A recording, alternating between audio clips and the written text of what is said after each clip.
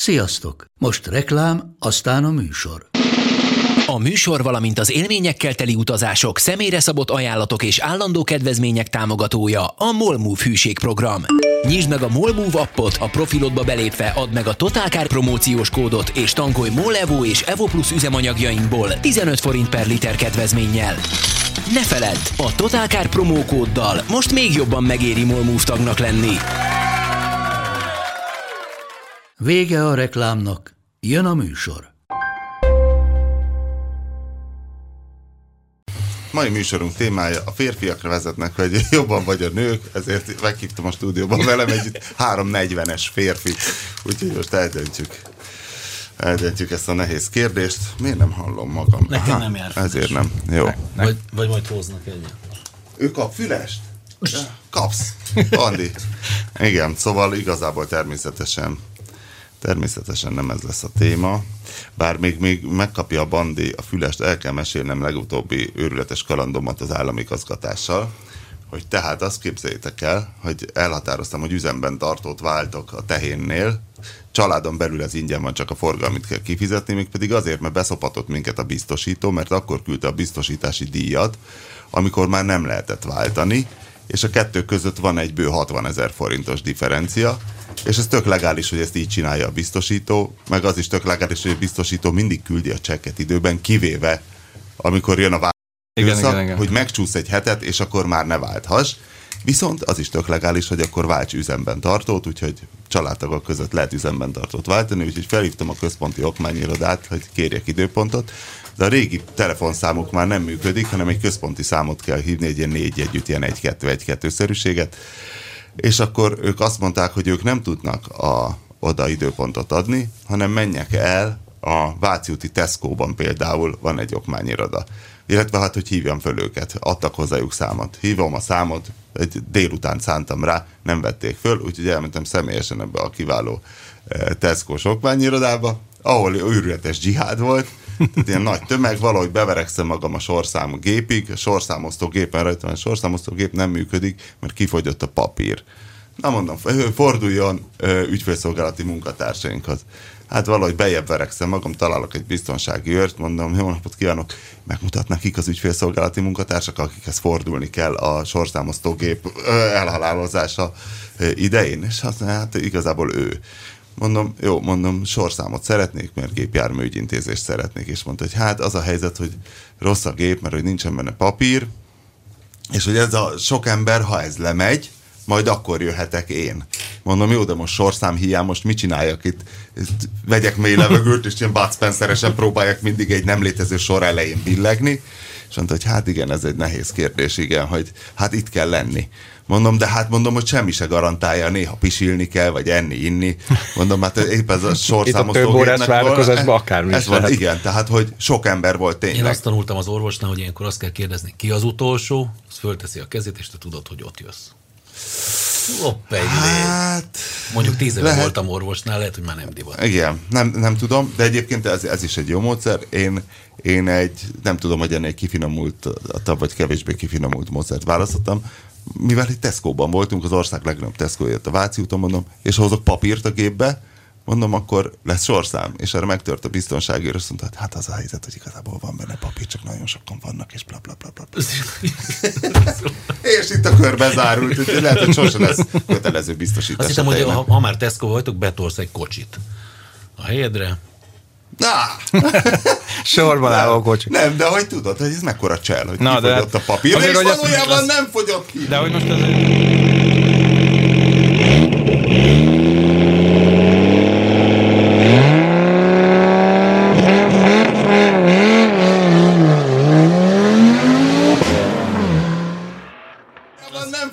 De hogy most azért ezt ellensúlyozom én, és most csináltam ezért a nemzetközi jogosítványt, és olyan gördülékenyen ment minden, hogy az valami hihetetlen.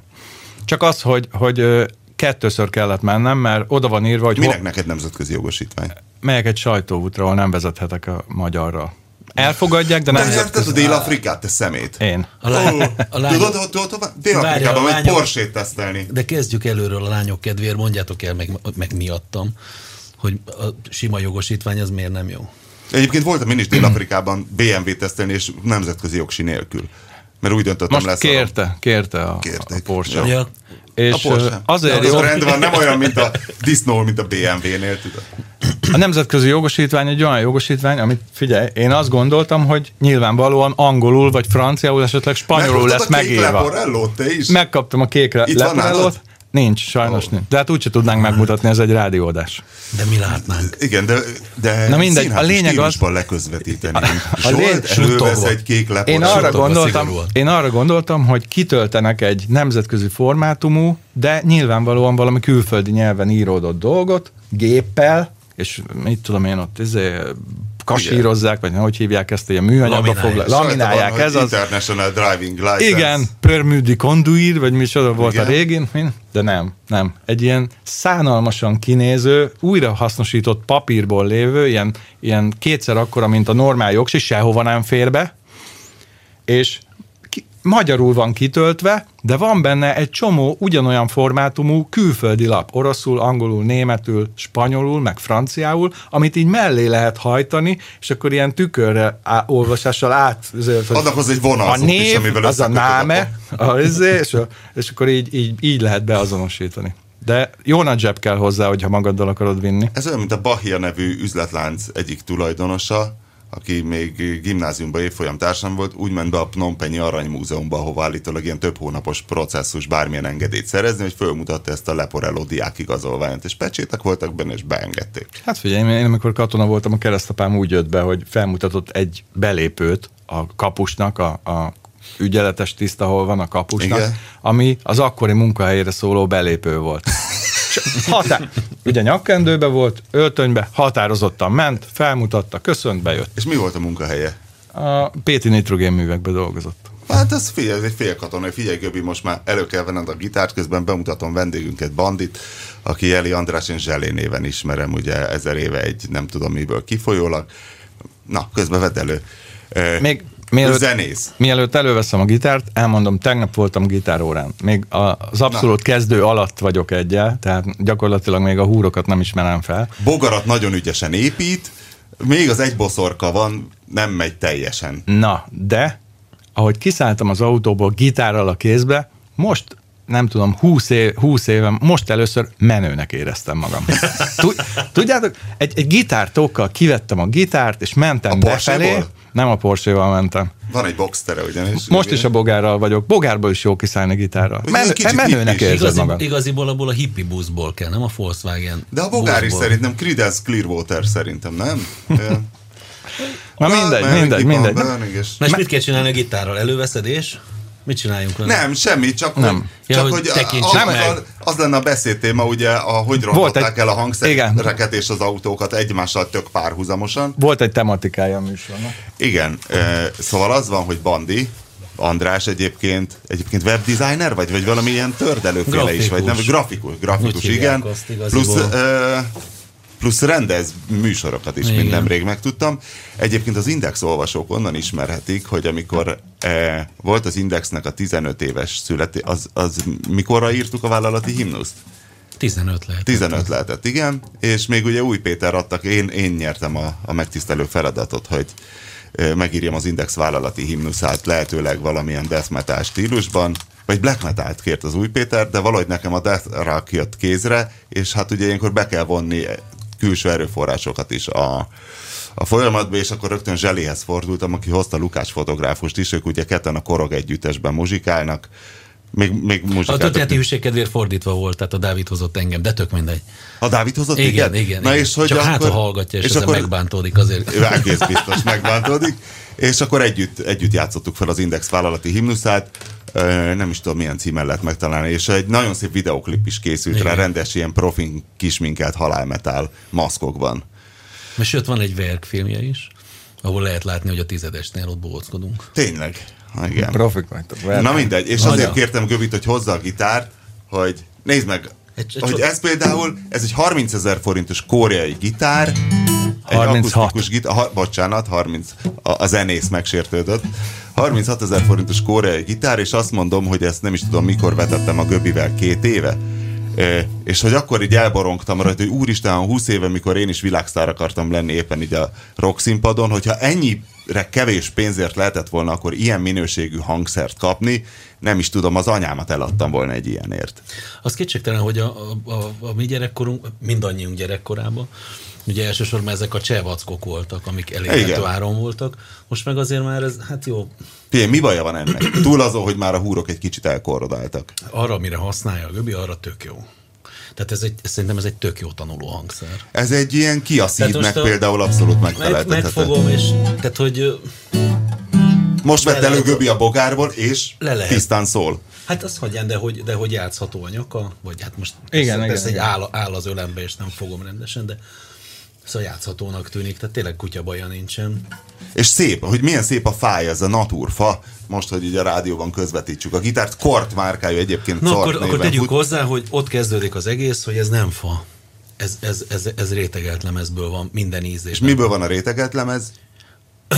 Oké, tehát nem kompozitanyagból van, hanem alapvetően fa alapanyag, de az a lényeg, hogy 200 000 forint alatt körülbelül, de lehet, hogy mondjuk 150-nél már talán, de inkább mondjuk a 200 alatt nem kapsz fa hangszert. Ez az első lépcső. Tehát ezt nem tudom, az autóban minek felel meg. Én mindig azt próbáltam erre a gitárra mondani a hozzá nem értőknek, hogy ez egy Toyota. Mert ott semmi nincs benne, de azért lehet vele, olyan, mint egy Corolla. Olyan, mint az én lehet autóm, vele menni, mint egy Honda Jazz. Nem, a Honda Jazz az más. Az más? Az ezen túlmutat szerintem. Szerintem ez egyébként nekem inkább Kia, mert jó ránézni, tehát egy nagyon gusztusas. A film működik, sőt, szerintem egy Corollát sose volt jó vezetni, 20 éve volt utoljára jól vezethető Corolla, amikor még hátsó kerekes Corolla. Szóval ugyanilyen hangszerrel, csak abban volt gyárilag elektronika, azzal mi vettünk föl valami rádiófelvétel. Tehát, hogy azt hozta a gitáros. Tehát, hogy de még talán meg sem mondott hangról, hogy akkor meg mi az Isten nyilának kell fából a hangszer? Ez szépen szól. De fogja már le rajta valamit, a Hotel Californiát, légy szíves. Ez olyan, mint amikor te bemész valahol, és mondjál már valami vicceset. Ne légy gonosz. Ajánljak egy Melyik a legjobb autó? Ez ja, és egyébként András a kopasztól vette a jazzét. És már egyszer kinevettetek adásban. És ezt rossz néven vette, és utólag kiderült, hogy nem volt igazam, mert valójában te, amikor ezt a jazzt le akartad cserélni, és én kiröhögtelek, hogy nehogy már lecseréld ezt a jazzt, mint kiderült, egy generációval későbbi jazzt akartad lecserélni. Ez lett volna de szerintem az is hülyeség. Szerintem nem, de azóta már 47 féle autót akartam, tehát hogy azt hiszem hetente akarok más miatt. Na mindegy. Ez nem és nincs rá szükség. Ez nem egy minőségi visszalépés. Tehát ezen játszani tök jó. Jól néz ki. Te tudod, hogy rétegelt lemez, és... Azt gondolom, hogyha nem én gitározok rajta, hanem valaki, aki tényleg tud. Tehát mit tudom én. Tehát egy profi zenész, vagy profi gitáros, én ugye basszusgitáros vagyok, tehát egy profi gitáros, hogyha kezébe adsz kétféle hangszert, egy ilyet, meg egy fa hangszert, mondjuk egy csúcsminőségű fa hangszert, akkor megérzed a különbséget. Én biztos vagyok benne. Nem megérzed, meghallod. Nagyon jó fázisba jöttem el ide, mert még annyira érzelmileg nem kötődöm a gitárhoz, hiszen még nem tudok játszani rajta, mert hogyha már tudnék rajta játszani, és szeretném a gitárt, és ti meg itt lefikázzátok az én rétegelt lemez gitáromat, akkor sírva mennék haza. Jó, de egyébként szóval biztosan nem, annyiban lehet az autóval párhuzamot, hogy ott is, tehát ha elgurul és elvisz A-ból B-be, ez a gitár, akkor kell másik autó? Hát kell, de jól azért, néz hogy ki. Jó, de hát az meg még jobban néz ki. Tehát a tök ilyen... Figyelj, emlékszel, amikor nálam voltál, és mutattam azt az 1900, volt nálam véletlen egy 1956-os Figyelj, szerintem gyönyörű. Az a matlak, figyelj. Kizökkenthetetlen vagy, bazd meg. Tehát, mert nekem az igazság, vágyok erre a gitárra, próbáltam már a Göböstől elhiénázni, már az utóbbi... De hát akkor inkább szídjuk, nem? És az a baj, hogy tök olcsó, tehát vehetnék én is egyet 36 000-ért, de az a baj, van egy ugyanilyenem, csak Ibanez. És nagyjából ugyanezt tudja, és én nem engedek meg magamnak ennyire fölösleges dolgokat. Jó lenne, otthon van 4. 2 akusztikus, egy félakusztikus, meg egy elektromos. Apró betűs rész gitárból nem engedsz meg magadnak fölöslegeset. Biztos vagyok benne, hogy másból. De autóból is a Cougar eladó, tehát. Na mindegy. Szóval, hogy voltam nálad, és volt az 1900 valahányos... mutattam egy ilyen nagyon, nagyon öreg, valami 56-os Guild volt. Egy ilyen Nick Drake modell, és iszonyatosan szépen szól, de úgy, hogy tényleg az ember beleborzongott. úgy nézett ki, hogy megőrültél, mert egy ilyen nagyon leöregedett fafelületet láttál. Igen. Szóval, hogy hát ez a különbség, tehát ez ugyanaz, mint ahogy a Porsche-d meg egy Toyota között. Hát mind a kettőben lehet de menni. Nem, te ezt a múltkor empirikusan kifejtetted, hogy a 70-valahányas Stratocaster az miért ügy, drága. Igen, hát hogy miért drága, meg miért más. Hát manapság ugye a környezetvédelmi hiszti miatt, meg hát részint igen, tehát a környezetvédelmi hiszti miatt ugye nem lehet egy csomóféle fát használni. Tehát nem lehet égerfát használni, nem lehet például brazíliai rózsafát használni, hanem csak, mit tudom én, Hondurasit, vagy nem tudom, most a hasamra ütöttem. Erre akartam felépíteni ezt a műsort, hogy hogyan romlanak az autók, mert jönnek a környezetvédelmi dolgok, és akkor ezek itt bevág nekem belső íven. Valaki nagyon felépítette. Valaki fejben megszerkesztette, ez a vinkli, de egyébként nem tudta, hogy én ezt fogom mondani, de mégis ahogy gondolkodtam, azt gondolom, hogy ez az egyik. Tehát, hogy ezeket az anyagokat kénytelenek kicserélni részint. De ezek nem tenyészthető fák? Én ehhez nem értek. Képzeld, nem vagyok erdész, de azt biztosan tudom, hogy bizonyos fák le vannak tiltva, és olyan hülye szituációkat teremt ez, hogyha te mondjuk egy brazíliai rózsafa, ugye a rózsafát azt használják alapvetően akusztikus gitároknál húrlábra, de elektromos és akusztikus gitároknál is használják a fogólapra. Ez a Ford Fairlane kedvenc mondata, az ő Stratocasterrel készült a balkezes zseninek, rózsafá fogólap, blablabla. Te nem tudod kívülről? De hát az is, igen, az is egy, de igen, mondjuk, hogy az. Tehát, hogyha egy ilyen hangszerrel belépsz az Egyesült Államokba, akkor a vámos elkobozhatja, hogyha te nem tudod igazolni annak a fának az eredetét, egészen vissza odáig, hogy kivágják. Most ez hülye hangzik, de mégiscsak így van. Ezt nem igazán értem, mert tényleg, hogyha ez egy tenyészthető fa, akkor lassan ültessenek többet. Lehet, hát oldják meg! Valószínűleg olyan gyorsan nem nő, mint amit... Mint ahogy pusztítjuk a gitárokat? Nem is azt mondom, hogy nyírfa, vagy mit szoktak így kivágják? Akác. Nyírfág a sej kifaragva, abból lesz a jobb balalajka, ahogy a költő mondta. Igen. Na, nem tudom, elfejtettem, hogy mit akartam mondani. Tehát nagyjából ez, hogy ezeket a fákat kompozitanyagokkal, meg olcsóbb hasonlóval pótolják. Tehát ez már eleve egy minőségromlás, de akkor ezek szerint az autóknál is ugyanez a helyzet. Ugye itt az autóknál szintúgy a környezetvédelmi normák, ami miatt ma nem lehet olyan egy autó, amilyen volt 20 évvel ezelőtt. És ez nem azért, mert hülyülnek a gyártók, hanem ez az egyik legnagyobb befolyás, ami irányba állítja, kell, hogy állítsa őket. És én arra gondoltam, hogy a gitároknál ilyen nincs, ezért ott, ha pusztul a minőség, akkor azért pusztul, mert nagyobb profitot akarnak, olcsóbban akarják előállítani. De ezek szerint akkor nem így van.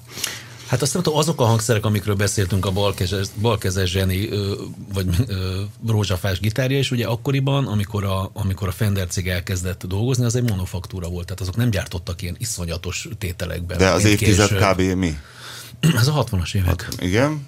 A 60-as évek, 50-es, 60-as években az egy, remélem nem mondok hülyeséget, de én úgy tudom, hogy ugye azt hiszem, hogy a 70-es években már nem 60-valahányba adta el a Fender, és onnantól lett az egy nagy cég, tehát szerintem a 60-as évek közepén.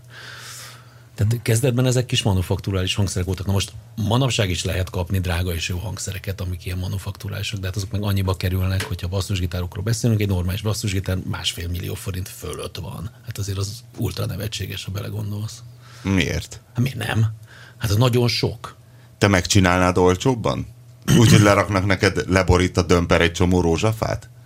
Én nem értek hozzá, én biztos nem csinálnám meg olcsóbban, de... Ez egy nehéz kérdés, hogy most mi mennyibe kerül, mert egy Rolex szóra miért kerül 1,5 millióba? Nyilvánvalóan ennek egy része tehát a cég logóját fizeted meg ugyanúgy, mint minden másban. Tehát mondjuk De most akkor a Hendrix Stratocasterek, vagy azok a régi Stratocasterek nem azért olyan drágák, mert rózsafából volt a fogólap, mert 10 éve még nem volt ez betiltva. Tehát 10 éve még miatt azt a fát vágtad ki Brazíliában, amelyiket akartad. Sőt, meg is erőszakolhattad ezt a fát, és mit tudom én, levisálhattad a sírját. Azt csináltad, amit akartál. Az anyja szeme láttára. Ez igaz, de tehát a zenészek szerintem alapvetően konzervatívak. Tehát azt kergetik, ami akkor volt. És semmi nem jön. Azon gondolkodtam, hogy milyen újítások voltak mondjuk hangszerkészítés ügyben, miközben nem vagyok hangszerész, de azt gondolom, hogy mondjuk az egybenyakas gitár volt egy nagy. Tehát onnantól kezdve, hogy a Fender... Hogy a tester egyben van. Igen. Mi volt ez valami 80-as évek? Nem, az még előbb volt. Vagy én emlékszem, hogy néztünk valami metal zenész, hogy figyeld, egyben van a Gibson SG, ott nem egyben van? Lehet, hogy van olyan, igen, amin vagy már... a szárnyakat külön ráragasztják. Hát ez egy, azt tudom, hogy a Gretsch kezdte el, de hogy aztán sok modellnél volt. És aztán utána a következő, az a 70-es évek elején, amikor az aktív elektronikát belerakták, az is a Fender egyébként a Music Man-be. És azóta olyan igazán forradalmi újítás, ami meg is maradt, olyanról én most így nem jut eszembe. Próbálkoztak a szénszálas nyakkal, meg a nem tudom, de hát mindenki fázott. És visszakerültek ugyanoda, hogy próbálnak olyan hangszereket csinálni, mint a 60-as években a Fender. De nem jobb, tényleg, hát olyan műanyagok vannak most már, könnyű, meg erős. Más a hangja, és mindenki azt a hangot. Te próbáltál ilyet? A Christian gitárjának, a korokgitárosának van egy Parkere, ami ugyan fából van, de ugyanilyen szénszálas vackok vannak. Bocs. Én csak azt akartam mondani, hogy de emlékszem, amikor vettük ezt a gitárt, igen? Elmentünk oda valahova. Az Oroszlán barlang túloldalán. Vintage 52? A Vintage 52, igen, és akkor a srác kibontott, hogy 3 vagy 4, mindegyiken játszott, mindegyiken hangolt egy kicsit, és utána azt mondta, hogy ez az. Ez is nagyon fontos, igen, hogy nagyobb a szórás. Tehát ezeknél a távol-keleti hangszereknél. Erre határozottan emlékszem, hogy ezt mondta a srác, hogy jók ezek a gitárok, de 10-ből 2. Így van. Wow.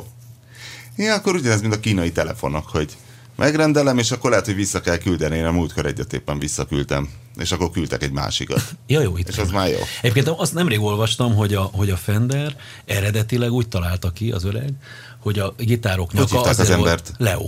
Ja, tényleg, Leo Fender. Azért találta ki, hogy csavaros legyen a nyaka a Telecasternek, hogy azt majd, ugye akkor még nem volt benne pálca, hogy azt majd cserélik. Tehát, hogy nem bundozzák elkopik újra. Elkopik a nyak, és akkor lecseréled? Hát, a bundok elkopnak, vagy elgörből, akkor kicserélik a nyakát, hogy ő úgy gondolta eredetileg. Az nagyon vicces, nem? Mert ő találta fel azt, hogy fölcsavarozható nyak? Hát figyelj, előtte nagyjából, tehát hogy a nagybőgő után, mondjuk a basszusgitárokat, azt ő kezdte el csinálni. Ő csinált az első basszusgitárt a Precisionnal. Addig nem létezett? Addig szegény mariachi zenészek fölpókozták magukra a nagybőgőt, és úgy csoszogtak. Autó tekintetben meg ez a fejlődés úgy van, hogy először ugye a technológia fejlődött nagyon, elérte a csúcsát, és utána pedig módosítani kellett az egész koncepciót a környezetvédelmi normák miatt. De mi volt a csúcs? Mikor volt a csúcs? Én azt gondolom, hogy ugye a 90-es évek közepe körül. Tényleg? Igen, mert olyan technológiák voltak már, mint ma is. Lehet, hogy kicsit drágábbak voltak, lehet, hogy kicsit... Például, de nem csak ilyenre, még ilyen egyszerűbb dolgokra is de most miért kell annyira a közvetlen befecskendezés? Mitől jobb? Azért kell nekik... Azért kell nekik, hogy azért kell nekik a közvetlen befecskendezés, hogy az égés csúcshőmérsékletét csökkenjen a nitrogénoxid kibocsátása, stb. Ez megint azért van, hogy ezzel a környezet normákkal viszonylag jó liter teljesítményt elérjenek. Abszolút. Miért kéne? Nem kéne. Én azt hittem, hogy az jó. Hogy azért csináljuk, mert jó, de akkor már az se azért. Csomó probléma van vele. Sokkal nehezebb megoldani, egy változó nyomású térbe kell fecskendezni, problémás az egész. Azóta szivatjuk magunkat föl. Én is úgy gondoltam, hogy autót, tehát így a használt autó, hogy ez a 90-es évek második fel, hogy azokat... Csendeset is tudtak csinálni, jót is tudtak csinálni, meg valahol én azt mondom, hogy ilyen Euro 2-nél ott van az, hogy azok még egész jó autók. Nem fulladsz meg a garázsba, ha úgy hagyod a motort a 3 perc alatt, és viszonylag keveset fogyasztanak, jó teljesítményűek, csendesek, és nagyon megbízhatók. Tolmácsolva a lányok kérdését, hogy de nem komfortosabb vezetni a mostaniakat? Szerintem egy 90-es évek autójával összehasonlítva nem. Egy csomó olyan elektronikus segédleted van most, ami akkor nem volt, de ez egy dolog. Vezetni, tehát kuplung, fék, gáz, automatát nem. Ha nem olcsó hulladékot csináltak, tehát egy állólámpás mercit, tehát ha megfizetted az árát, lehet, hogy a modern kisautót azért jobb vezetni, mint a régi kisautót, ilyen zajkomfort, meg mit tudom én szempontból. De most ne az állólámpás mondjuk, ugye, mert az 68. Tehát 68 azért, az nem a 90-es évek. Akkor a 190-est? Például mondjuk a 190-est. Ami ugyan már műanyag lökhárítós csikós, ugye van. És gondolkodom, hogy milyen 90-es évekbeli autón volt például a Hondának nagyon jó akkordjai voltak akkor. Nem, ha már a Prelüd, nem? Az akkor volt. Lehet, hogy volt is. Lehet, hogy az 90-es évek. Volt egy Hondám, ami az 1.6-os VTI Ja. Szerintem az lehet meg 2000-es volt. Azt szerettem. De milyen Honda volt az? Civic. Jó, hogy az is Civic. Az is 100 lóerő-liter teljesítményű motor volt. Tényleg? Persze, 160 lóerős volt, 1.6-os. Akkor tényleg az volt a csúcs. Ja, de amiben én nagyon látom a pusztulást, az a felhasznált anyagok minősége. Na, ezt akartam még mondani, hogy de várjál, most a commerce kategóriáról beszélünk, vagy... Akármelyikről. De én mondjuk a commerce-ből is tudok most de jó pár példát. Hangszerekkel kell összehasonlítani, én azt mondom, de egyébként ez lehet, hogy egy oltári nagy marhaság, de én azt gondolom, hogy azok a fák, amiket akkor felhasználtak, azok tök más szerkezetűek voltak, mint amik most nőnek. Ez hülyeség lehet szerintetek? Nem tudom. Mert? Hát mert mondjuk például a környezetszennyezés miatt, vagy például egy fának a környezetszennyezés az jó. Szerinted igen? Persze. Akkor ez hülyeség. Már úgy értem, hogy például magasabb széndioxid tartalom a levegőben, ugye, ami környezetszennyezés, nem tudjuk, hogy jó vagy annál többet tud beépíteni a testébe, hiszen épp az a lényeg. De a szerkezete biztos, hogy más lesz. Hát lehet, hogy a víz miatt, amit felszívas, nagyon kevés ásványi anyagot tartalmaz egy fa, tehát 99%-a... Na, majd ennek utána olvasunk. 99%-a széndioxid. Ezért amikor elég egy írtózatosan nagy fa, akkor utána marad egy marék hamu. Azok az ásványi anyagok, amiket tartalmaz, a többi az elégető. Azt biztosan tudom, hogy például a forrasztó ónnak nem lehet a szabvány szerint már ugyanolyan az összetétele, mint volt régen, mert mit tudom én, ólom nem lehet benne annyi. Meg a keréksúlynak. Tehát, hogy igen, és az ilyen fontos. Nem, de például... Biztos, hogy az autó szerkezetében is vannak ilyenek. Például csak nézzük meg a bogárhátúval jöttem. Annak az ajtókilincsét. Szerkezetileg a bogárhátú ajtókilincse pontosan olyan, mint a 2-es Golfé, vagy a 1-es Golfé. Máshogy néz ki kicsit, de ugyanúgy van benne egy ilyen kétkarú emelő. Igen. Az egy kétkarú emelő. Itt van egy forgáspontja, megnyomod a ujjaddal, másik oldalon megtol egy pöcköt, kinyílik az ajtó.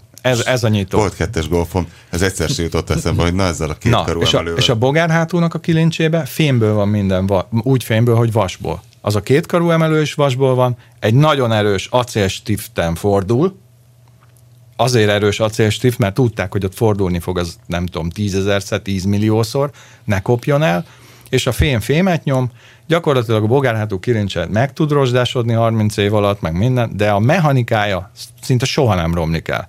Aztán jött az 1-es Golf, már ott kitalálták, hogy tök jó ez a mechanika, fordul, meg minden, de az a stift, az nem acél, az egy ilyen alumínium szegecs, azon fordul, és ez az egész kétkarú emelő, ez valami spiáterszerű, ilyen öntött dolog.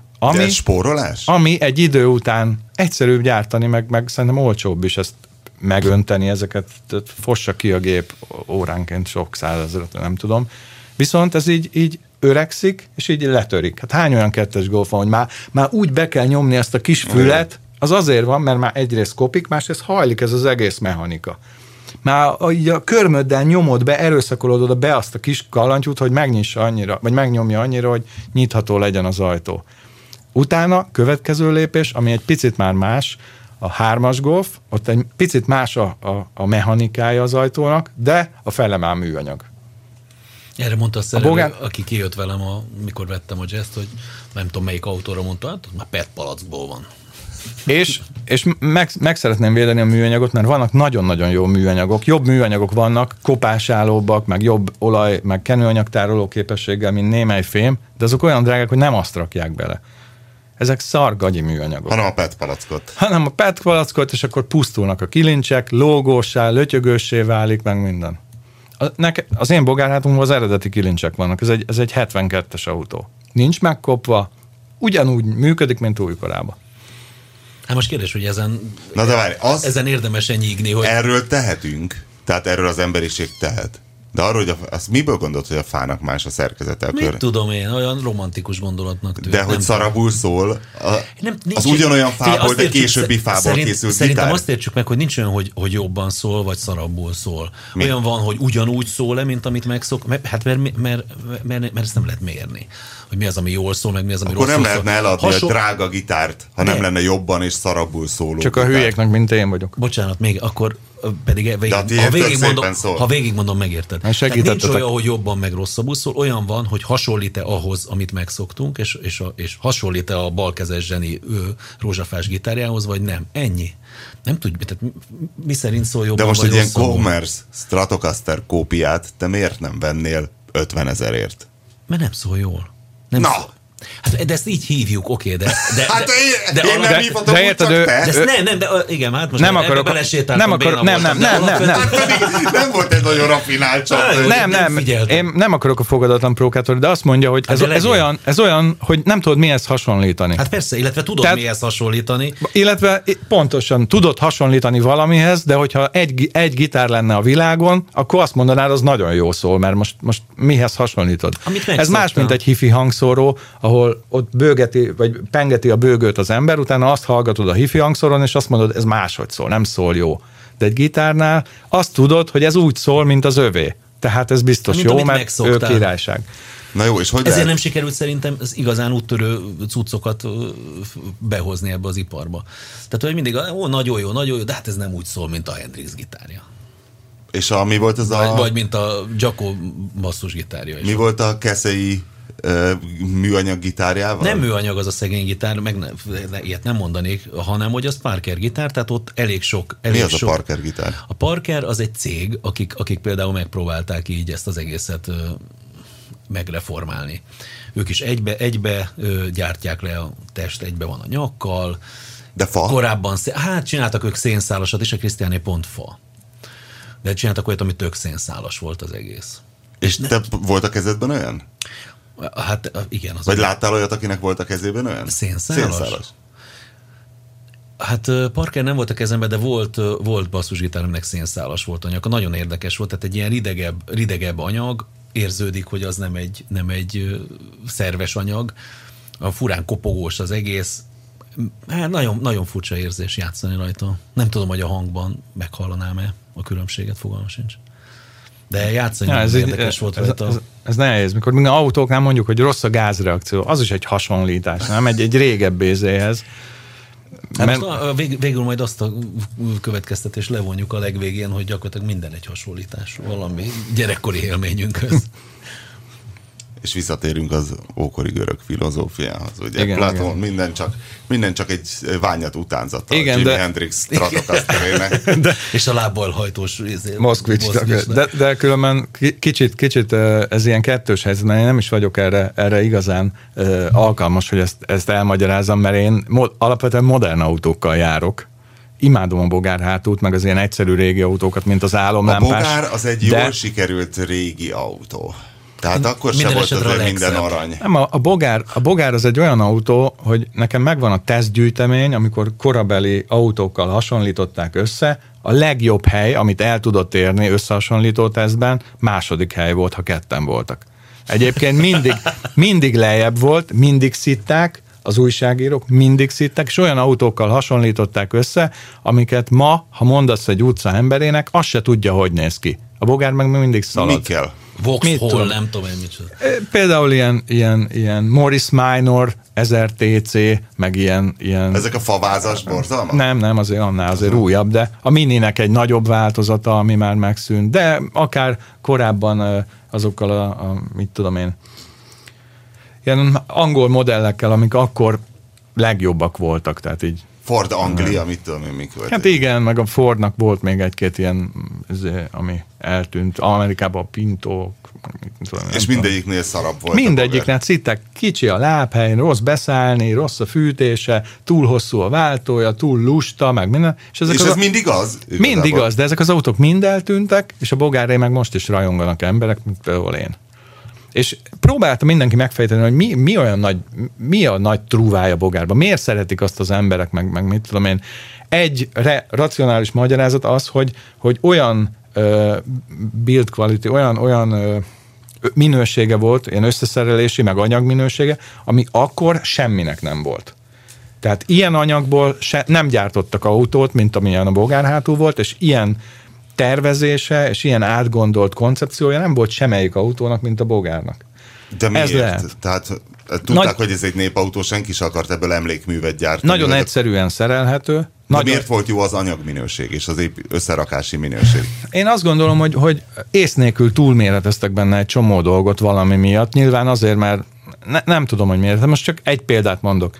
A főtengely csapágysora minden bogárba, ami, mit tudom én már a korszerűbb motorok, az azt jelenti, hogy 64-től vagy 62-től egyforma. A 1002-es bogára is, és az 1006-osra is egyforma. Én az 50 lóerős 1600-as motort 144 lóerőre tuningoltam, ugyanazzal a csapágysorral, és az autó még mindig megy. Most gondolj bele, 50, vagy a 30... Nem tudsz vele annyi kilométert megtenni. Ha 34... Ha Marsra egy bogárral mennünk, esetleg ott kéne már de nem, indulj egy mai autóból, hogyha valahogy tudnád tuningolni úgy, hogy az 50 lóerős valami, vagy a 100 lóerős valami lenne 300 lóerős, mi bírná ki ott a motorba? Mi? Mondjuk a Kugárt felhúznám 800 lóerőre. Például. Pedig így is egy csőttömeg. Rögtön úgy kezdődne, olvadnának a dugók, égnének ki olvadnának ki a csapágyak, mi, akik repedne a az hengerfej. autóhoz, mindig azt hallottuk, hogy a bogár, azért nem veszünk bogarat, mert az mindig elromlik. Azzal mi van? Szerintem ez már a 90-es évek elején jött, amikor voltak nem karbantartott, elhanyagolt bogarak, és ott szakadnak a bovdenek, kezdenek folyni a fékek, de akkor ezek az autók már 30 évesek voltak. De mondjuk tagadhatatlanul az egyik legszebb autó.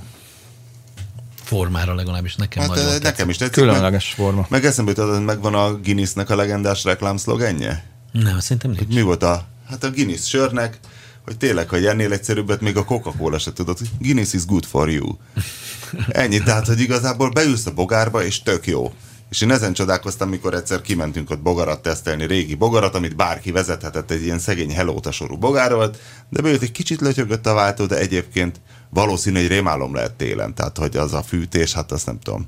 A tiédnek milyen a fűtése, Göbi? Addig, amíg van fordulat, tökéletes a fűtése. Most is vissza kellett kapcsoljam, mert égette a bokámat. A baj akkor kezdődik, hogy... Jó, ilyet még zsigulisok se hazudnak, várja, hogy égeti a bokámat. Figyelj, ha a nejlonszatyrot a hátsó ülés elé teszem, ahol jön be viszonylag közel a motorba, megolvasztja. Megolvasztja a bejövő meleg levegő a nejlonszatyrot. Bogárnak nagyon jó a fűtése, csak onnan indult el ez az egész, hogy amelyik bogárnak lukas a küszöb, ott már elmegy a meleg levegő, mert a küszöbbe megy előre a meleg levegő. Ami egy nagyon jó gondolat, mert onnan leolvasztja a havat, a hólét, stb. Szárítja a küszöböt, tehát ez is hozzátartozik például ahhoz, hogy egy nagyon átgondolt koncepció az egész autó.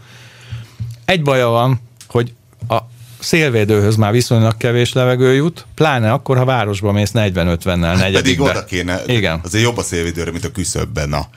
Azért ezt igen, szögezzük. Jó dolog a küszöböt fűteni, de azért nem a szélvédő kárára tenni. Ha nincs fordulat, akkor szar a fűtése. Mint általában minden levegősnek. Tegyük hozzá, hogy a újdonsült reményteli gitáros hova rakja a gitárt egy bogárban?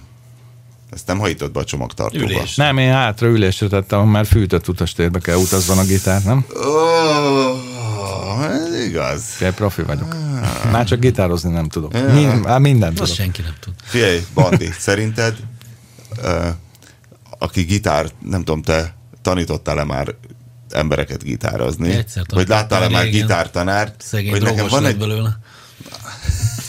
Mi lett belőle? Drogos. De nem attól, hogy téged tanított. Én tanítottam őt. Szegény.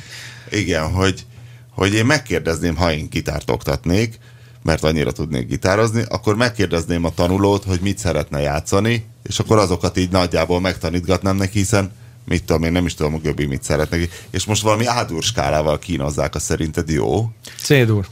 Bocs, C-dur skálával kínozzák. Az még egy fokkal rosszabb, mert C-dur nincs is a gitáron, tehát nem tudod hova letámasztani azt a skálát. Szerintem alapvetően a zeneképzés, mint olyan, az szerintem, hát amennyit én látok belőle, biztos van zseniális gitároktatás is, de amit én látok, vagy az intézményes, vagy mondjuk amit inkább arról beszélek, amit pontosan tudok, tehát ahogy a gyerekemet tanítják zongorázni, az felháborító. Tehát ő zongorázni jár tanulni, 14 éves, és voltak ilyen periódusok, amikor nagyon érdekelte a dolog, és hallott valamit, és akkor megszerezte a kottáját, leszette az internetet, és elvitte a tanárnak, hogy ő ezt a Bach darabot szeretné. És erre azt mondta a tanár, hogy azt nem tanulják meg, mert nem az jön, hanem mennek tovább. Na ezt mondom én is, hogy miért kínozzák az C-dur skálával. Keres egy rendes gitártanárt, aki megmutatja neked a börtön ablakában.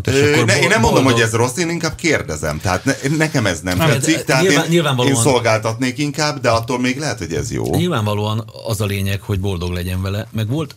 De lehet bármire használni egy C-dur skálát? Persze. Mire? Hát rendszerezni lehet, hogy na mindegy. Tehát inkább onnan kezdeném, hogy egyszer azt olvastam valahol, hogy volt egy olyan kísérlet, amiben hát persze hogyan állapították meg, de megállapították, tehát kerestek két nagyjából egyforma kvalitású gyereket. Az egyikkel rögtön valami nagyon bonyolult darabot kezdtek megtanulni, tehát az első órán már nem az volt, hogy így tartsd a kezed az zongorán. De szűz. Akkor igen, mind a kettő szűz volt. A másikat pedig elkezdték a hagyományos módszerrel okítani onnan, hogy mondjuk akkor kis kecelányom, vagy C-dur-skála. És nagyjából egyszerre tudták eljátszani azt a darabot. Tehát csak az egyik örült. Csak az egyik közben jól érezte magát esetleg. Én azt gondolom, ami miatt ezt én szívesen csinálom, mert amikor például én oktatok szerelőket, akkor én is próbálom abból az irányból megközelíteni a dolgot, hogy miért történnek a dolgok, tehát az alapokat. Például az, hogy beslusszol egy gyertya, az mondhatnám csak annyi, hogy összeérinti valami fém alkatrész a két elektródát, azt ott vezet, nem ugrik szikra, nem gyújtja meg a keveréket, stb. Na de honnan kerül oda az azért? Miért slusszol le? Mi rossz? Lehet, hogy az olaj kevés a keverékben. Lehet, hogy az előgyújtás van rosszul állítva. De mi az, hogy előgyújtás? És akkor tudod, hogy belegabajodsz már a mélyébe a dolognak, és ha valaki ezt tudja, és úgy autószerelő, akkor az megold nehezebb feladatokat is, és egy jó autószerelő lesz. Ha valaki csak azt mondja, ja, biztos slusszos, hogy gyertya, kicserélem, és akkor kicseréli, megy egy darabig, az megint slusszos lesz, akkor megint kicserélem, akkor az nem jó autószerelő, az cserégeti az alkatrészeket. Tudod, mintha valaki, beviszed az autót, hogy remeg a fék. Ja, ki kell cserélni a féktárcsát, mert eldeformálódott. Megint megy vele egyet, visszahozza a tulaj, remeg megint a fék. Ki kell cserélni, mert eldeformálódott. Tehát most cseréltek ki? Azért, mert maga hülyén vezet. Tudod? És akkor a jó szerelő, az már elgondolkodik. Lehet, hogy szar a kerékcsapágy is. Lehet, hogy nem is remeg nagyon, csak a futóműelemek áthozzák. Lehet, hogy lóg valamelyik gömbfej. Ha jól értettem a Winkli kérdését, akkor az arra vonatkozott, hogy ezzel kell elkezdeni. Nyilvánvalóan előbb-utóbb meg kell tanulni a C-dur-skálát. Jó, akkor én válaszolok, szerintem igen. Ezzel kell elkezdeni. Én is utálom, meg főleg most, hogy felkészületlenül mentem el. Én se ezzel kezdeném. Felkészületlenül mentem el az órára. Egy kis lélekülő, kedvelvevő dologgal, hogy elvegyük a motivációt, hogy ugyanaz, mint Paplaci idejében, az ilyen boxedzőtermekben azt csinálták, hogy odalökték a szegény szűz gyereket valami állathoz, verje agyon, és ha legközelebb is jön, akkor motivált. És lehet, hogy kidobtak az ablakon 400 kokót, aki lehet, hogy tök jó vív, és meg tud nyerni egy olimpiát, de nem szereti, ha letépi a fejét egy grizzly medve. Én is azt gondolom, hogy ezt ügyesen kell adagolni. Tehát, hogy persze tanuld meg az C-dur-skálát, de azt tanuld meg úgy, hogy C-dur, bocsánat. Trollkodni már megtanult a Göbbi is. Figyelj, második órán vagyok túl, úgy, hogy a másodikra úgy mentem el, hogy égtem, mint a rejsztek, mert nem készültem fel, pont abból, amiből kellett volna. Miből kellett volna készülni? Hát, hogy például a C-dur-skálát oda-vissza? Egy húron meg tudjam mutatni az összes hangot, meg ott tökéletlenkedtem, hogy most akkor az kis szekund, vagy nagy szekund, vagy tudod? És akkor hülye voltam.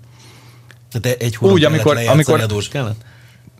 Nem, hanem hogy egy húron meg tudjak mutatni több hangot, meg hogy tudjam, hol vannak. Tehát ez lett volna a feladat. Tehát, hogy egyáltalán ismerkedjek a gitárral. Tehát ez az, amikor én matematikát tanítottam, ha így jött hozzám egy gyerek, aki így készült fel, amit múlt órán tanítottam, akkor azt mondtam neki, hogy figyelj, akkor most állj fel, menjél el haza, aztán tanuld meg, akkor gyere vissza, amikor tudod, mert fölösleges itt tökéletlenkedjünk. És tudtad, hogy így mentél oda. És én így mentem oda. Így nekem még furcsább a C-dur-skála a második leckébe, de mindegy, biztos tudja, hogy mit csinál, én meg nem értek hozzá. Én próbáltam már 2 éve, mindig próbáltam mosni a Göbi agyát, hogy hadd hangoljam át nyitott D-re, és akkor figyelj, megtanulja a barrét, és attól kezdve ez a 2 új mozdulat, a Rolling Stone számok fele megvan, plusz a Proud Mary, meg a Status Quo, meg a tököm, ugye rengeteg, nagyon kevés energia befektetéssel, és őrületes rock and roll tudsz létrehozni a tévé előtt kapirgálva. Tök vakarva, és nem ez a Na mindegy. De lehet, hogy a nyő az kell ahhoz, hogy utána... Figyelj, majd megbeszéljük egy év múlva. Ez az, visszatérünk erre egy év múlva. És még valami eszembe jutott, a van benne anyag dumával kapcsolatban, hogy a régi autókban azért volt anyag, ezt tudjuk, mert akkor még nem volt anyagismeret, és túlterveztek mindent, és a többi, és a többi. Ugyanakkor nem tudták modellezni számítógéppel az élettartamot. Igen, ugyanakkor azonban én vettem, nem tudom, 10 éve egy ilyen félakusztikus, ilyen Chuck Berry-szerű Ibanez gitárt, és tök boldog voltam vele, ilyen 101 néhány ezer forintért, hogy mondom, úristen, ez is mennyire király, hát ugyanez, mint ami a Chuck Berry nyakába lóg, és akkor az átkozott zselénél láttam egy nagyjából ugyanezt Gibsonba. Na most az volt a különbség, hogy ugyanaz, mint emlékszel az RPM mesekre, akik autókat építettek, ilyen amerikai autókat. És ott igen, megláttam egyszer egy Chargert, ott állt a szalomban, és láttam én már sok Chargert, jó, nem mondom, hogy 2 jegyű, de azért láttam jó párat, és nem tudni mitől, csak egy Charger volt, csak közben megtudtam, hogy ők nem tudom, 26 réteg lakkot visznek. Igen, meg és fényezések között polírozzák. És attól olyan lesz az autó, hogy nem volt sehogy megvilágítva semmi, csak így érzed, hogy És ugyanez volt már látszatra a Gibsonnál, ez is egy ilyen félakusztikus, nem tudom, hogy hívják azt a Gibsont. ES-137-es. Ez a tiéd egyébként? Már nincs meg. Ja. És kölcsön is kértem pár hétre, csodálatos volt, mert az ott is akkor így megfogtam, és amikor valamit úgy emelsz meg, hogy arra készülsz, hogy ezzel szinte azonos tárgyat emelsz meg, de sajnos ennek a megemeléséhez 4-szer annyi erő kell, mert egy sózsák írtózatosan nehéz volt, és akkor a harmadik meglepetés, amikor megpengettem, hogy letépte a fejemet így akusztikban. És hogy ez azért van, mert van benne anyag, vagy ez mi az Isten nyilától van? Hát én szerintem igen. Tehát, hogy hát például, hogy fából van. És látszólag az én Ibanezem is fából van egyébként. Hát tehát, hogy oldalról megnézem, nem látom a rétegeket. Látszólag igen. De figyelj, a rétegelt lemez az sokkal nagyobb a merev, a statikus nem tudom micsodája. Tehát egy rétegelt lemez polc, az több könyvet bír el, mint egy tömör fa polc. Hát igen, csak ennek nem elbírnia kell valamit, hanem megszólalnia. Tehát rezegnie közben. Miért is ne rezegne jobban? Meg aztán nem tudom, pont a rétegelt, látjuk, hogy nem rezeg. De pont a rétegelt lemez az, amiből lehet millió fajta, mert ugye a rétegelt lemez az valami olyasmi, hogy fa hulladékból összedarálják, vegyítik igen. ragasztóval, és összepréselik. Az nem külön lemezekből áll? Tehát nem ilyen furnérokat, nem szeletelik föl a fát, és nem azokat ragasztják össze? Az a rétegelt lemez, úgynevezett rétegelt lemez, nem? Tehát, hogy, de nem tudom, hogy itt nem vagyok. Mert azt szerinted hulladékfából van? Nem, csak ez nem a CK lap, meg nem az MDF. Reszelékből van. Reszelékből van a rétegelt lemez? Na mindegy, ezt nem tudjuk. Maradjunk nem tudjuk, ennyibe. igen, de szóval valami ilyesmi, igen. Hát de nincs itt egy internet, tekintsd meg. Mindegy, pengesd már meg azt a gitárt, az szól, mint az ágyú. Hát hallottuk az előbb, igen. És nem pengetem, aki nem tudok gitározni. Nem kellemetlen a hangja. Nem. Rétegelt lemez. De mit tud az a Gibson, az miből van? De hiszen most mondtad el a különbséget. Tehát, hogyha ide egymás mellé rakunk egy csúcsminőségű hangszert, meg egy commerce hangszert, hallani fogod a különbséget. Figyelj, ez olyan mint amit említettetek a Porsche. Van egy csomó olyan tudás a gyártónak a birtokába, amire lehet, hogy egy másik gyártó nem is gondol. Hiába tudnak ugyanolyan rétegelt lemezt venni, hiába tud a Honda is megvenni ugyanúgy egy Punkel alsó lengőkart az autójához, de ahogy összeállítja az egészet, ahogy kiadja a dolgot, akkor nem olyan lesz. Csak egy példát mondok. Ugye itt volt a Civic Type R. Tök gyors, minden, stb. Engem baromira zavart, hogy beülök, a váltó jó érzet, benyomom a kuplungot, olyan, mintha elszakadt volna bobdani, puff, így beesik. Nyomom a féket, kemény. Kuplung, puha. Nyomom a gázt, puha. Nincs az autó összehangolva. Beülsz egy valamire való... azért nem hülyék dolgoznak. De ha beleülsz egy valamire való sportkocsiba, ha nehéz a váltó, akkor legyen nehéz a kuplung is. Ez így van. De ezt nem kell még itt a szalomban beállítgatni? Nem. Meg akkor legyen olyan a kormány is. Legyen nehéz, legyen súlya annak, ahogy vezeted, sokkal jobban érzed. Hát itt a Camaro, az új Camaro, megfogod a váltót, és ahhoz van egy kurva kemény kuplungod, és az úgy tök jó. Igen. Na de a Hondánál ezt miért nem csinálták Mert harmónia van. Szerintem ők ezzel pont nem foglalkoztak. A Type R-rel ne foglalkoztak volna? Ezzel a részével nem foglalkoztak. De ott a Honda legjobb erői vannak, ott mindig összetrombitálják egy ilyeneknél a legkomolyabb szánokat. És ők ott együtt magyiznak ezzel hónapokig. Nem volt benne az a harmónia, ami még egy Focus ST-be is meg jó, volt. mindegy, akkor nem veszek Civicet. nem, jó volt az autó, de most visszatérve arra, hogyha csinálnak egy profi cég, egy Fender csinál egy gitárt, lehet, hogy tud olyan dolgokat, amit nem tud a Kord. Te voltál Porsche gyárban? Nem. Volt bárki Porsche gyárban? Mert én sok helyen voltam gyárban, és az volt a kiábrándító. Gyorsan egy összeesküvés elméletet. Mindenhol ugyanazok a kukarobotok hegesztenek, érted? Esztergomban is, és Gengben is mondjuk ott de most itt nem a hegesztésen. Itt az például, hogy egy váltó áttételezését hogyan oldod meg? Hogyan csinálod meg? A váltórúd áttételezését. Azt le tudod koppintani viszont, mert a szétszedhető, összerakható, megszámolod a fogaskerekeket. És ha te nem tartod ezt fontosnak, most nem a fogaskerekekről beszélek, ott nincs túl nagy trúváj egy ilyen egyszerű szinkronváltónál, ami van ezekben a commerce autókban, hanem például, ha rudazatos, akkor a rudazat áttétele, a kulissza. Ha bovdenes, akkor a bovden áttétele. Hogyan? Milyen lógásokkal megy ez a bovden? Milyen csatlakozókkal? Hol van elvezetve? Hogy van megcsinálva? Például most azért lehet baromi jó váltója egy 911-es Porsche-nak, mert nagyon közel van a váltóhoz, azért van nagyon jó váltója a Ladának. Igen, mert egyben ott van, ezért nem kell nagy okosság, bemegy, stb.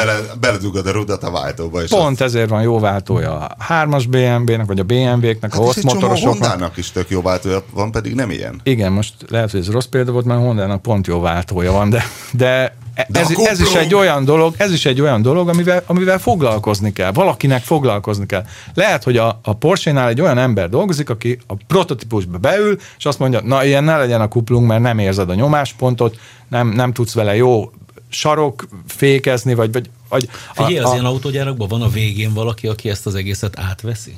Tehát ott ül a szaki, és akkor az megnéz a minden prototípust autót. Vagy Nem, minden autó.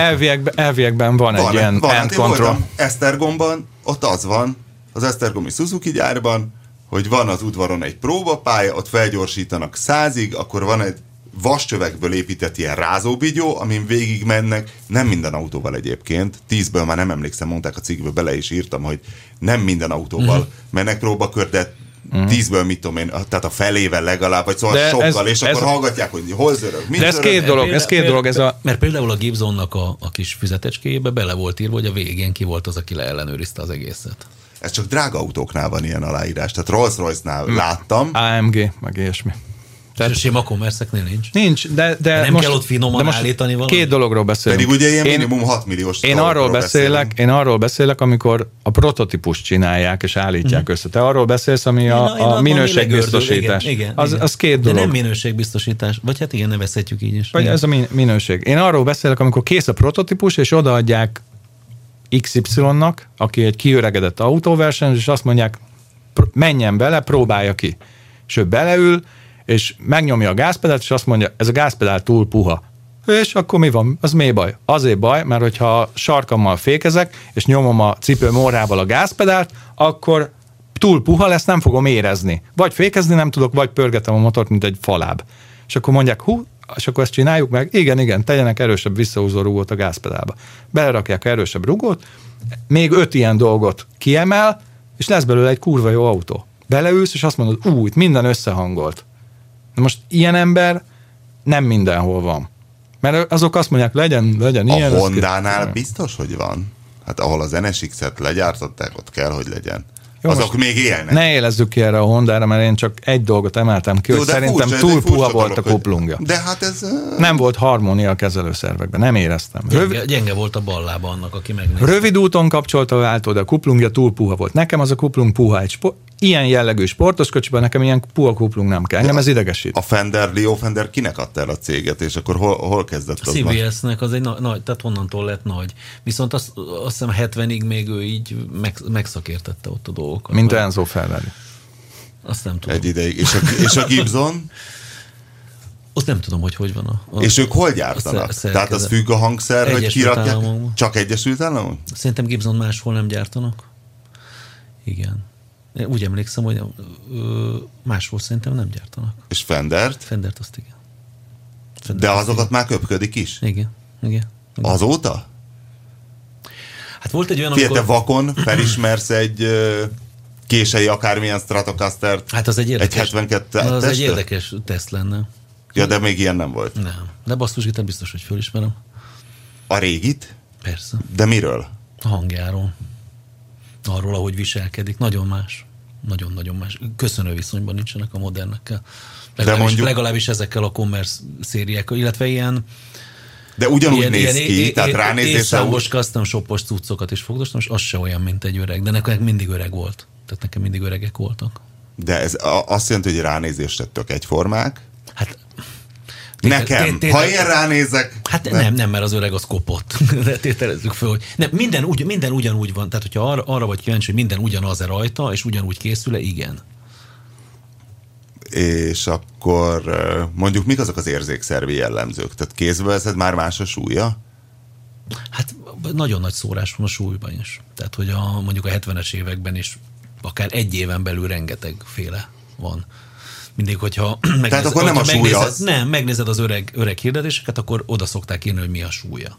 Nagyon nagy szórás van, tehát. Jó, tehát akkor nem a súly, fából, hanem a kibekapcsoló, vagy a potméternek a tekerési érzet? Én azt gondolom, hogy ezek rezegnek hosszan. Tehát, hogyha használták, és folyamatosan játszottak rajta, akkor az rezeg. Ott valami összerezeg, vagy nem tudom, mi történik. Biztos megint hülyeséget mondok. Megérzed. De ezt már mástól is hallottam, aki értett a hangszerekhez, hogy be kell járódnia egy hangszernek. Tehát, hogy újkorában összerezeg az egész, úgy valahogy a szerkezetét. De például beírod a YouTube-ba, hogy Sting Live, vagy mi Police Live, és megnézed a Sting gitárját, ami ugye basszusgitár. Igen, ő ugyanazzal játszott akkor, mint a legutolsó Police összeálló zén. Ugyanaz a darab hangszer? Szerintem igen, hát nézd meg, most már nagyon kopott. Van abból egy signature is, igen.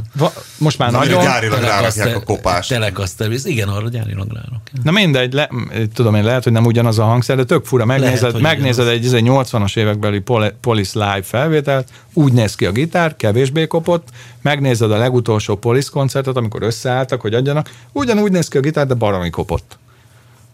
Ezzel egyébként tehát miközben ezt mondom, azzal lehetne sarokba szorítani, hogy igen, de a Hendrix például egy új hangszerrel játszott, tehát akkor azok nem sok 10 éves hangszerek voltak.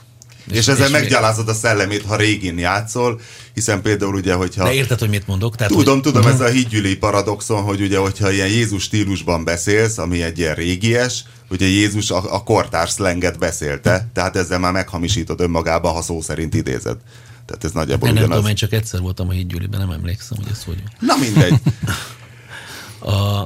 Tehát, hogy nem tudom, tehát ezzel most ellent mondtam mindannak, amit mondtam a hangszer rezgéséről, meg nem tudom, fingom nincs, de szerintem senkinek. Én arra azt mondtam, amikor hallottam ezt, hogy így bocsánat, be kell járódni. Még egy, az a bolt, ahol vettük a te hangszeredet. Ott furkot? Igen, ott volt egy olyan berendezés. A nagyon drága igazi fából készült gitáromat.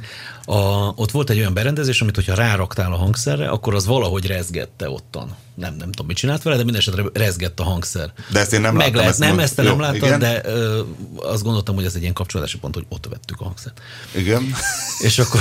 Köszönöm, most tudom, hol volt mindez. Igen. Vissza tudsz ülni a lóra. Tehát, hogyha azt rárakták a hangszerre, az szépen rezgette. Azt ráraktad 1-2 napra, és megváltozott a hangszer hangja. Tehát nekem tök mindegy, hogy ezt én nem tudom fizikailag magyarázni, én azt hallom. És hogy nézett ki a cucc? Nem tudom, egy ilyen kis dobozt így rá. És te ez egy fúrsi gitárral játszol, mint Susan Vega?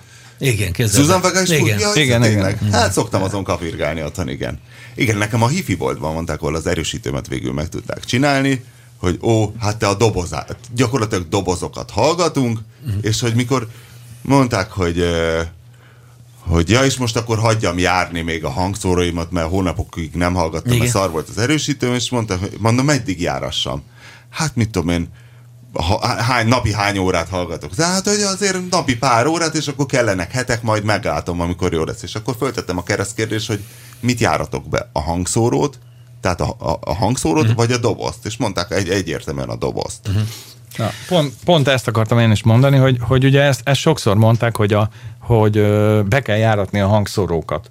És amikor én az első ilyen viszonylag jobb minőségű hangszórómat megvettem, akkor én ezt érezni véltem, hogy tényleg változik a hangja így, ahogy járódik. De ezt mondták, hogy járassam be. De egy meggyőződésem volt, hogy a hangszóró miatt van. Volt ez addig, amíg le nem szakadt az egyikről a tekercs, és elkezdett így torzítani, és kicseréltem a hangszórót. Egy ugyanolyan típusú, de új hangszórót tettem bele, és a hangszóró ugyanúgy szólt. Nem volt az új hangja, Akkor tényleg a dobozt járatjuk. Basszus, de jó. Az érdekes. Most már így elhiszem. Én azt hallgattam. Akkor ez nem egy ezoterikus hülyeség. Pont egy ilyen basszusgitár szólam, nem is emlékszem, hogy melyik számot, hogy amikor új volt a hangszóró, és megvittem, állványra tettem, elhelyeztem oda, ahol a régi volt, akkor ez a basszusgitár minden egyes pengetés ilyen mély massza volt csak, és amikor kezdett bejáródni, akkor minden pengetés egy ilyen pici csattanással indult, és így nagyon jó lett, és így nagyon megszoktam ezt a képet, és az egyik hangszórónk leszakadt a tekercs, elkezdett ott rezegni, kicseréltem, mind a két hangszórót kicseréltem, hogy egyforma legyen, ne legyen ilyen és akkor megint ugyanolyan jó volt, hogy ilyen csattanással indult a basszusgitárnak minden egyes pengetés, és tök jó volt. És én ettől féltem, hogy most akkor megint kezdődik ez a bejáratásos szakasz, mert újkorában ez a hangszóró szarabbul szólt, mint 2 hét múlva. Ebben én 100%-ig biztos vagyok.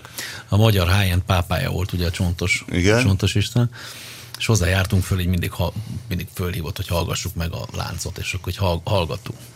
Az ongakus. A Gakuont. Igen, és én hát ének Sharon Stone házában. Szerintem... Az meg volt? A Sharon Stone háza? Nem. Hogy tök jó, ilyen modern családi háza volt. Ja, amit ott kint épített. Igen, az az ő tervei alapján. Nem, hanem kint ott Hollywoodban mászkált, és látott egy kurva jó kinéző házat, és lefényképezgette már, amennyire tudta, és itthon azt így megterveztette építéssel. Majd egyszer vagy véletlenül kiderült, hogy ez a Sharon Stone háza igazából. Na mindegy, simán. Igen. És hogy... Tehát én nekem szerintem maximum közepes fülem van, de ő leült, és azt mondta, az a kábel ott fordítva van bekötve. Nézzük meg. És tényleg oda ment az ember, és megnézte, és bassza meg, tényleg fordítva ott bekötve. És akkor megfordította. Most jó. Tehát, hogy ez van, tudom, hogy sokak szerint kamu, de nem kamu igaziból. Egyébként vettem egy kábelt, egy viszonylag drága kábelt, akkor ezt még gyorsan elmondom. Hazavittem, kicseréltem bent a szobában, és a csajom a konyhából kérdezte, hogy mit csináltam, mert valami megváltozott. Tehát valamit biztos, hogy lehet hallani. Hát én annak idején úgy vettem a Csontit a lezüst kábelt, az erősítőm és a lemezjátszók közé. Hát szerintem ugyanarról a kábelről beszélünk most, igen. Te is vettél olyat? Hát szerintem ez az volt, igen. És nem volt olyan drámai, mondtam neki, hogy megveszem, hallom a különbséget, nem tudom, azóta is megvan, és tényleg ott cserélgette, és mondom, oké, megvettem. Hallom, igen. Figyelj, a meggazdagodás útja tök egyértelmű, egy szexshopban vásárolunk egy vibrátor, de nem elemeset, hanem adaptereset, rászikszalagozzuk egy zsírúj Stratocasterre, és járatjuk. Tök jó. És amíg hogy ez másnak miért nem jutott csak hogy leszünk ebből gazdagok? Hát úgy, hogy úgy fog szólni, mint egy régi. Értem, igen. Hogy régi lesz. Igen. Nem tudom, hogy hát ez a készülék... És megtaláljuk itt Magyarországon azt a 6 embert, aki ezt tényleg értékeli, abból lehet, hogy egy akar venni, és eladjuk neki 40 millióért. És akkor meggazdagodtunk. Igen. Ennyi. Hogy nem mondjuk, hogy ez egy régi Stratocaster, hanem... Hallgassd ezt meg, azt mondjuk neki. Na igen. Jó, akkor találjuk ki ugyanezt autóba. Hogy csinálunk egy mai autóból egy jó régi? Nem lehet. Ahhoz, hogy a mai autó... Kicserélünk benne minden. Azt Euró 6-os legyen. Az miért volt, hogy például a Cougar zajkomfortból tök szar, pedig van benne. Tehát mindenki van cserélve, szilentek, stb. És hogy vezettem én egyszer, egy azt hiszem autós volt, Galaxit, ami az 68-as volt a Galaxy is, azt hiszem, vagy 69, mindegy, és ugye a Cougar volt akkor a Ford termék palettának a méretben az alja, tehát a Mustang, a kicsi, aztán volt ugye az Intermediate, és akkor a full size sedan volt a Galaxy. Úgy bólogatok, mint ha tudnám, hogy miről. És mindegy, csak hogy most méretben a Cougar volt a kicsi, a Galaxy volt a nagy, és az annyira finoman siklott, és annyira csöndes volt, hogy tehát, hogy igazából ez egy 68-as autó, és igazából tulajdonképpen járnék Galaxival, ha nem lenne nyilván az is egy csőttömeg, de az már futásra is ilyen nagyon finom volt. Hát de te most azt mondod, amit ma is mondhatunk egy Mercedesnél, hogy egy C-osztály, meg egy S-osztály, vagy egy E-osztály. Itt is vannak különbségek. Nem ez a két kategória különbség volt, hanem egy ég és föld különbség volt. Tehát ez egy mai szinten is elfogadható. Ez a zajkomfort, ez amúgy is nagyon érdekes, mert ugye a zaj, az a hangrezgések bejutása az utastérbe. Noise and vibration, tehát amit nem is zaj, hanem igen, hanem a rezgés, a hallható igen. rezgések. Ugye ez baromi sok dologtól függ. Most egy régi 30 éves autóról beszélünk, 2 tök egyforma autónak is lehet teljesen más hangja. Egyiknek már szarabb a kasznia, másiknak jobb, egyiknek merevebb a karosszériája, másiknak kevésbé, mert úgy használták. Az egyik futómű szilentjei már megkeményedettek, a másik viszonylag új, vagy nem új, de még nem megkeményedett, és akkor ezek az apróságok összeadják az egészet. Ezért van az, hogy vannak olyan például bogárhátuk, azért mondom ezt, mert abból ültem a legtöbbe, hogy mész fel, és azt mondod, ez baromi csendes. Mitől ilyen baromi csendes, amikor ez ugyanaz a motor, ugyanaz a motorkódú, minden, ez tök csendes, az enyém meg ezért hangos ahhoz képest.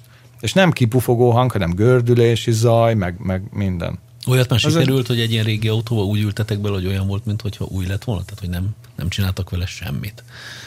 Nem lakták le, valahol állt egy garázsba. Vagy, hogy rendesen rendbe hozták? Nem, pont az érdekel, hogy... Nem, a gyári mindig jobb. A gyári mindig jobb. Hogy tud De várjál, tehát mondjuk egy 40 éves autóról beszélünk, amiben nem cseréltek ki semmit, hogy az lehet-e jó? Az nem lehet jó? Hát történhet egyáltalán. Hát most az a nem cseréltek ki semmit, az nem lehet jó, mert ott már a gumik megkeményedtek, meg mit tudom én micsoda, de vannak bizonyos dolgok, amiben például a bogárhátú esetében én hiszek abba, hogy ha leveszik a kasznit az alvázról, vagy a fenéklemezről, akkor akárhogy csinálod meg, akármilyen körültekintő vagy óvatos, meg minden, nem lesz olyan jó, mint ami rajta van 30 éve. Egyrészt mindig utána kell húzgálni a csavarokat, ahogy zömül a tömítés közte, az alváz meg a kaszni között. Másrészt valahogy nem lesz olyan merev az egész, nincs úgy hozzátapadva. Vagy de ezek csavarok. Csavarozva igen, van. Csavarozva van, ja. Csavarozva van. Azokat mindig utána kell húzgálni, legalább egy 4-5-ször. Visszatértünk a doboz bejáratásához, és van olyan, igen, nagyjából igen. Elhanyagolnak egy hangszert évekig, és szar lesz. Hogyne, persze. Nem, de most ez pont azért jutott eszembe, hogy mi se tudjuk kipróbálni, hogy milyen volt a balkezes zseni gitárja annak idején. Tehát, hogy ezt nem tudjuk, hogy ezek a hangszerek, amiket mert közben kiálltak belőle a rezgések?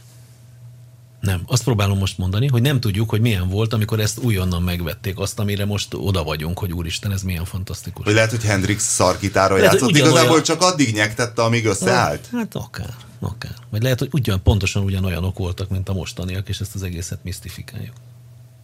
De hát nem lehet, hiszen te megismered azonnal. Igen, de azóta eltelt 40 év, pontosan ez Tehát ezt mondom, hogy az újonnan milyen lehetett. Na mindegy, hát most aztán ezen néma csöndben elgondolkodunk, ebből jó adás lesz, ugye? Lehet, hogy jó volt az 40 évvel ezelőtt is az a gitár. Valószínűleg egyébként igen. Csak fel olyan jó volt, mint egy bogár. Vagy máshogy volt jó. Nem tudom, szerintem ezt nem tudjuk. Csak azért gondoltam, hogy hát ha autóba például ez lemérhető, de sokkal kevésbé. Mert nem lehet a gumi miatt. Nem, nagyon sok dolog miatt nem lehet. Miért a gumin kívül még mi, ami előregszik? Figyelj, ugye ha ezt az egész karosszériát, egy önhordó karosszériát, ezt egy ilyen szerkezetnek tekintjük, ez kapja a terheléseket folyamatosan. Görbül, deformálódik, rugalmasan, nem rugalmasan, de ahogy rugalmasan deformálódik, ez például gyengül. Az tutira gyengül. Mint a kólás doboz, amit egyszer összeroppantottak, utána már sose állhatsz rá. Igen. Nagyjából ez. Esetleg még egy-két ponthegesztés is elenged, vagy legalábbis az is gyengül, rugalmasabbá válik az egész. Tehát csak szarabb lehet. Hát szerintem nehéz ezt így mondani, szarabb lehet, de másrésztről meg akkor se lesz sokkal jobb, hogyha elkezded megcsinálgatni, mert az meg már sok dolog változik. És túl sok a változó ebbe az egyenletben, nem lehet ezt így. A te csúcsbogarad, azt szerinted érhette el a 0 kilométeres minőségérzetet? Biztos, hogy nem. Egyrészt azért, mert én nagyon keveset használom széria állapotba, mindig valamit módosítok rá. Például utálom azt, hogy a bogárnak hátul nagyon puha a futóműve. Valami miatt ezt úgy csinálták meg. Nyilván a komfort miatt, vagy mit tudom én, hátul így kenődik össze-vissza az egész kocsi, nyikli-nyakli az egész hátsó futómű. Gyengék benne a lengéscsillapítók, a torziós rúd gyenge, ahhoz képest, hogy hátul van egy 120 kilós motor. Gyenge. Én azt szeretem keményíteni, jobban érzem magam benne, a hátulja keményebb. Tehát ezért már nem tudom én ezt így összehasonlítani. Eleve jobb. Ja. Más lesz. Szomorú dolgok ezek, és arról még nem is beszéltünk, hogy még bútort se lehet erdőszéli fából csinálni. Bizony. Mert ugye fölhalmozódik a szél, okozta feszültség a fában, és az ott kirúgja magát. Épp ma mondta a barátnőm, hogy van valami ilyen az erdészek, illetve a fával dolgozók mondják, hogy január 20-án a legjobb kivágni a fát, mert itt változik az anyagcseréje valahogy úgy, hogy itt minimális az anyagcseréje, itt január 20-a környékén, és ekkor, ha itt vágod ki, akkor utána már kevésbé deformálódik, meg kevés ilyen legkevesebb alakváltozás. Tehát például most azért elég nagy kell, hogy ez nem egy tévéműsor, mert az arca, hogy ezt nézzük. Hogy abból a fából jó csinálni gerendát például, amit ilyen január 20-a környékén vágnak ki, mert itt minimális az anyagcseréje a fának. Mondjuk megnézzük egy ilyen összehasonlító tesztet, állnak a házak egymás mellett. A bal szélső házban január 10-i gerenda, 11, 12, és utána bemész az összes házba. Lehet, hogy nem a pont 20-ára kellene ezt kiélezni, ezt összehasonlító tesztet. Jó, akkor január, február, március. De elképzelhető, figyelj, elképzelhető. Egyáltalán nem érdekel, hogy igaz, én ilyenekbe szeretnék hinni. De figyelj, elképzelhető, hogy egy 40 éve ácsember ezt már így valahogy hallotta a nagyapjától, az meg kitalálta, és akkor ő meg már hiszben. Persze, csak ugyanez ez a motorolaj kérdés, hogy sose tudjuk meg igazából. Nagyon nehéz igen. Hát akkor higgyünk benne. És tartsanak velünk a jövő héten is. A műsor a Béton partnere.